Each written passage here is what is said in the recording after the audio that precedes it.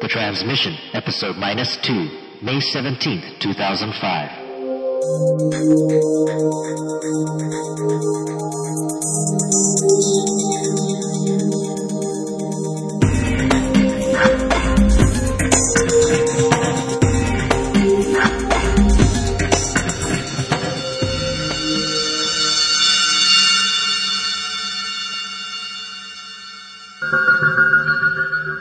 Aloha, and welcome to The Transmission. This preseason episode comes from parent podcast Hawaii Up. This excerpt is from May, and in it my wife and I discuss the season finale from the first season of Lost. Now let's check in with the wife. It's time for the Pith of Pop, the podcast edition with Jen. Thanks for joining us, Jen. Hi. So that was it. That was the big 2-hour finale to the first season of Lost. What do you think? Well, I wouldn't say exactly that I was disappointed. That's a bit strong of a word. But there were some expectations that I had for the last, 3 hours, and they weren't met. So I feel a little bit let down, but not let down enough to say that it's not quality TV. It's still a great show, and I'm still going to be front and center in September. Yeah, I thought it was a great episode. Movie quality television. I suppose that one of the things they were giving us the hope of is that we'd have some answers to the questions that have been haunting us all season. But you're right, instead of getting big answers, we got a little bit of emotional resolution. We got a few loose ends tied up, but instead of answers, we got more questions. Right, a lot more questions. A lot happened this episode. Right. Arzt, the red shirt, met his fate. Exactly. I had predicted after they killed off Boone, and when I said it was too obvious for him to be the one killed off, I knew that, if Arzt looks and talks like a red shirt, he's probably a red shirt and kablamo. Yeah, he blew himself up in the first scene. I wanted to see more from him because he's such a great character. But I'm accepting now that his purpose was to deliver the lament of the red shirt, that soliloquy, you don't appreciate us, but we're doing as much as you are. And just because, we're not as fancy as you are doesn't mean we're not here and we're not helping out. Now, the many flashbacks continued. Right. We saw Hurley in, I think, maybe the longest flashback.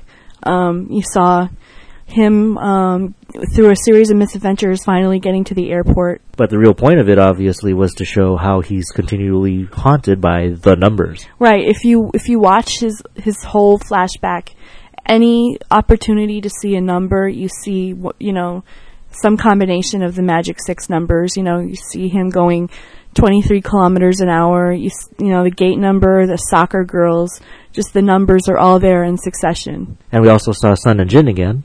Right. But not exactly in the way we figured it would happen. It turns out that Jin is the one that has the encounter later after the accident. He goes into the men's restroom and meets one of his father-in-law's henchmen. Yeah, so that was pretty cool. I was expecting to see what happened to Sun, but he was the guy that we were going to see that extra piece of. And we saw little bits of other characters. We saw Locke, we saw Saeed, we saw Boone and Shannon again. Meanwhile, back on the island, lots of little developments. Right. Charlie stumbled across the Beechcraft, which, of course, was full of heroin. So he will probably have a little bit of a struggle with the monkey on his back next season. And Locke got grabbed by the monster. Yeah, it was really disturbing and really freaky the way it looked. You saw some mechanical things.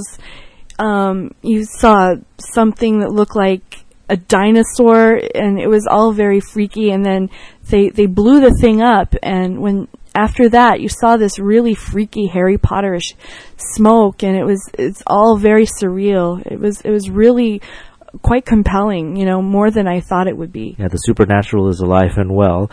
Danielle showed up and took Claire's baby. Right, she did. I really don't know what the deal is with Danielle. I thought she was with the others, but at this point, to me, it looks like she's just a grieving mother. They took her baby 16 years ago, and it looked like she never really got over it.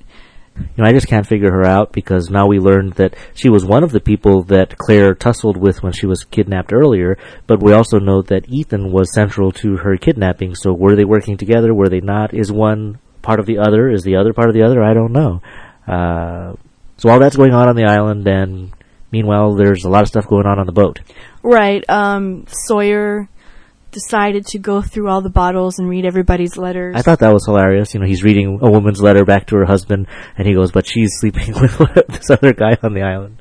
Right, and he looked at Hurley's. He actually saw Hurley's letter, but he didn't know it was Hurley, and he rhetorically asked pretty much everybody who is Hugo, and how did he get all this money.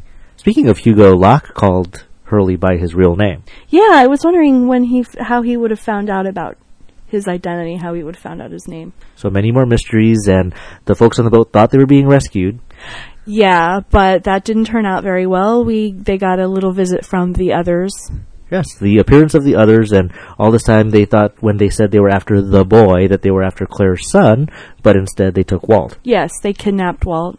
And at this point I can't really tell if it's because he's a child or because he has special powers. That's another thing we're going to have to wait and see. And of course, there was the explosion on the raft. Yeah, a friend of mine saw them filming maybe a month ago and told me, it's kind of weird. They chased me away when the boat was on the water. Next thing I know, I saw an explosion on the water. So I guess those rumors were true. So Walt gets taken, and at the same time, they blow the hatch open. But do we see what's in the hatch? Of course not. So this episode doesn't give us any answers. It just gives us a couple of cliffhangers. 2 cliffhangers. Not just one, but 2 cliffhangers. Right. So yeah, we're going to have to wait and see.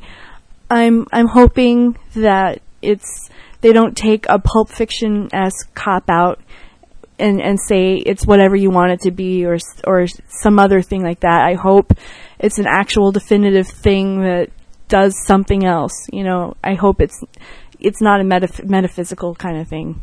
So we have to wait all summer to get those answers, and in the meantime, we'll have to talk about something else. Yeah, well, we've got a lot of movies on the queue. That is true. More Netflix reviews. In the meantime, thanks for joining us, Jen. My pleasure.